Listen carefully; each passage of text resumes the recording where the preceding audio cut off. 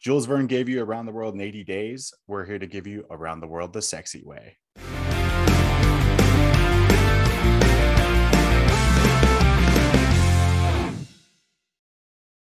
Welcome, everybody, to another episode of FYC Film Review. I'm your host, Genie. With me, as always, the Null Dog. What's up, buddy? How's it going? It's going well. Is it?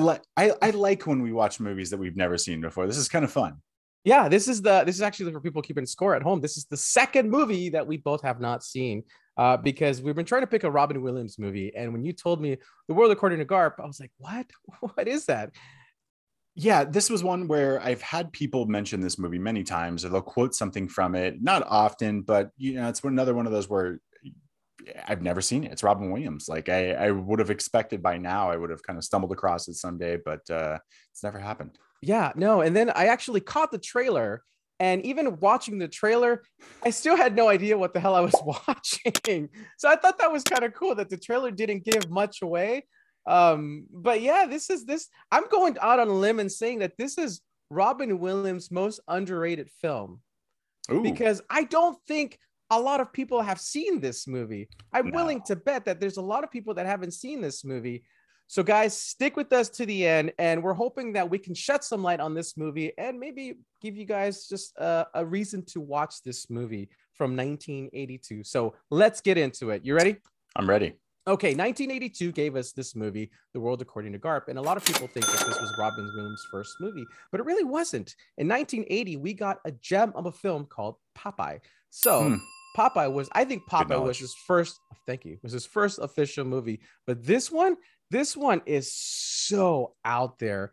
It was just, I don't even know how to describe this film. Yeah, I was excited when we suggested this because George Roy Hill directed one of my favorite films of all time, Butch Cassidy and the Sundance Kid. He's also done The Sting, did some really, really big pictures. And so I was like, look, this has got to be relatively good. Look at the cast. We get Glenn Close, we get Robin Williams, we get John Lithgow. I saw the preview and I was a little scared because I just didn't understand the naked baby.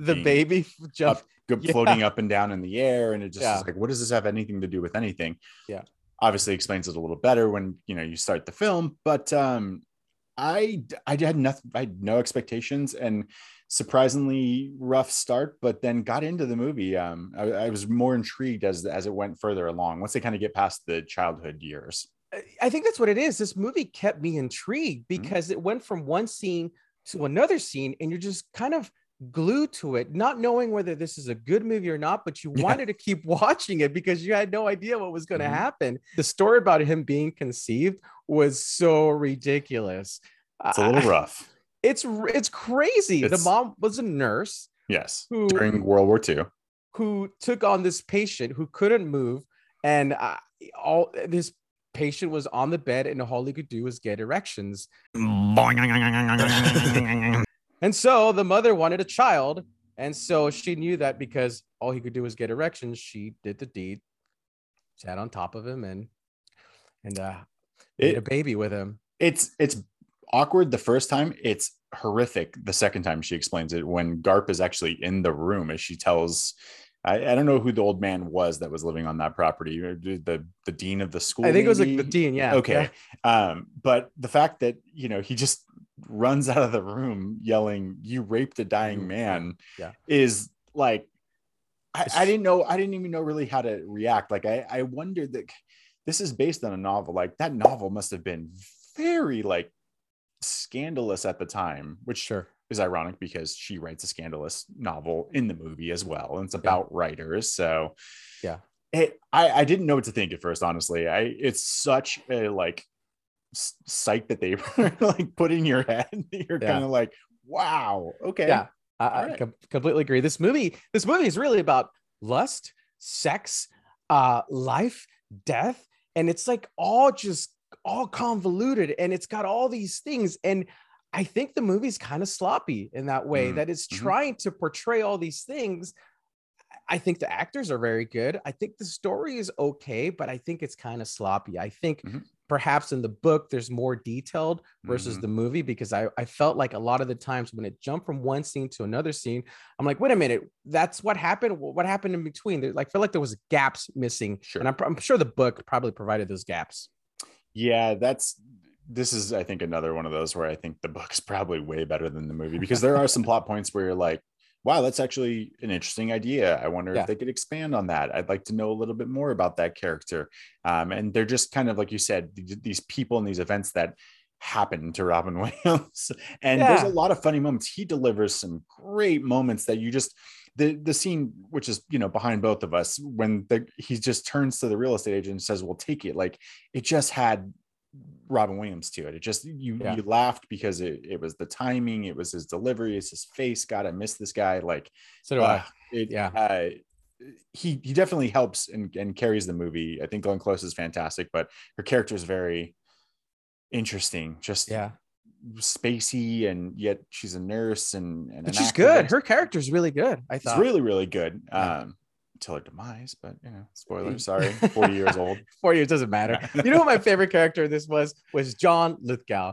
Lithgow, the Robert Muldoon turned transsexual Roberta Muldoon. He was so fantastic in this, and he's not in it for a long time. He comes in like halfway through the movie. And he befriends Garp, Robin Williams, and they become best friends. And it seems like Garp only friend is Roberta throughout the whole movie. He has no other friends besides Roberta. That's a great point. Yeah, he doesn't. And it's interesting because, you know, the time 1982 when this movie is made, like, it's not as prevalent as it is now. Like, it's not as talked about. Right. They do a really good job of just making Garp not care, like, not think it's weird, not think, you know, anything of it. I appreciated that of the character. I appreciated that he was so open-minded about it. His mom wanted to call it lustful, but like the scene where they sit with the hooker in the coffee shop where her mom just wants to know about it brings us to my first fun fact. Oh, okay. Do you know who the hooker was portrayed by? I don't. As Swoosie Kurtz, who played the lawyer in Liar Liar, the opposite Jim Carrey. Wow. Yeah. I was like, wow, she kind of looks familiar. Yeah. I'm sure she's been in other stuff besides Liar Liar, right? Yeah. Well, you know, it's just my favorite of her performance. She's been in a ton of things, but all right. That's good knowledge. Good stuff. All right. Since we're throwing out fun facts, let's give fun fact number 2. Do you know who the original lead was going to be before he turned it down and passed it on to Robin Williams? Selleck. No, he was the legend that is Christopher Reeve. Really? Christopher Reeves, aka Superman, was supposed to be the lead, turned it down, and passed it on to his dear friend, Mr. Robin Williams. So, and I wonder about this. Okay, it could have been a completely different movie, and I think there's a lot of dramatic scenes in this, but they played it very much comedic with Robin Williams. And so I guess I wonder again how the tone of the book is. Is it, they're funny moments, but am I supposed to be laughing? Is it tragic? Is it, I don't know. I really kind of like to read the book now. Like I'm not a huge reader. I prefer the visual arts, but this seems like it was missing stuff that I needed a little bit more. I didn't want Garp to go out that way. Like the story ends tragic enough that you don't need him also to lose his life. They're picking up the pieces as the movie goes along, losing his son and losing his mother. And it just, I don't know, that kind of left me empty at the end with that. It's dramatic, but there's no real, like, other than her popping up a bunch of times, the sister with the glasses who watches him all the time. Like it just. So, okay. So no, we're getting to that, right? The sister with the glasses who was named Pooh Percy. Pooh Percy. So she shows up throughout his life and always has it out for Garp. Catches him in the act with her sister. And then towards the end, you know, he's a gym teacher or a wrestling teacher. And then she shows up again and she's dressed in a nurse's outfit and she shoots him straight, point blank, shoots him. And you're just kind of like, what? Why? Yeah. I mean, is her hatred for him that much that she had to shoot him? Yeah. It just, there's something missing. Like she was part of the feminist club, right? So he actually ended up offending a lot of the feminist women because of the book he wrote. Yeah. So it was just, I feel like there was a lot of stuff missing there. I don't know. I don't get it. Yeah. The sister just didn't have a big enough story to make you think that like, yeah, she'd go kill him. Yeah, it was weird. And then the other moment was when his son Walt died. It was such a weird moment because, so guys, this couple, Robin Williams and his wife had affairs, and basically he's rushing home with his kids. His wife is in another car with her lover, and they run into that car, and his two kids are in the back, and one kid dies. The weird part about this was that the way it's shot, it stops and it like pans over to the son, and we just assume that he died. And then the next scene, I just feel like it was just weird because nobody really grieved him. It happened so quick. Yeah. The grieving scene. Yeah. Just all of a sudden they're back in Nantucket or wherever the hell, mom's got her, compound. Yeah. And they're just, his mouth's wired shut. She's in a neck brace. And you're like, okay. But then you actually don't see the other son too. So for a while I was like, damn, did they lose both? And then right. And he's got an eye patch. The older son who, comes out with an eye patch, and they have a funny conversation about glass eyes and stuff. But yeah, the shot was really weird. And I don't really know what they were trying to convey. I mean, it was like freeze frame and just you're staring at a still shot of the sun, and then it goes to black, and then they're in another scene. So yeah, it's almost like they ran out of money to do something. So let's just gonna stop the frame and pause it. Yeah. It was weird. It's like a Scooby-Doo Batman, like just spin the picture around and go to the next scene. Oh, that's gonna be good. I'm gonna put something in there during the editing process. So yeah, I mean, but I do like this movie. I liked it. So you want to rate it? Let's rate it. Let's rate it. Let's get to the rating. What are we rating? 1 to 5. We're gonna go with books. There were a lot of writers in this movie. And books? So we're gonna go with books. Yeah. Okay. How many books are you gonna give The World According to Garp? All right. 1 book being really bad, and 5 books being the best Robin Williams movie you've ever seen, which it's not. It's not. So I'm gonna let you go first.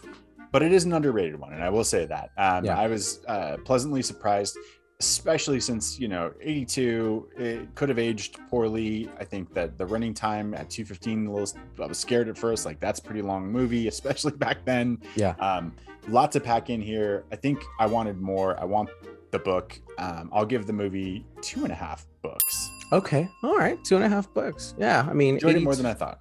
Yeah. It intrigued me. All right. 2.5 books. That's a good solid rating, I think, for an 82 movie. Heck, we were in diapers when this came out. Yes. Were you even born? I was. You were, right? So you were just So something.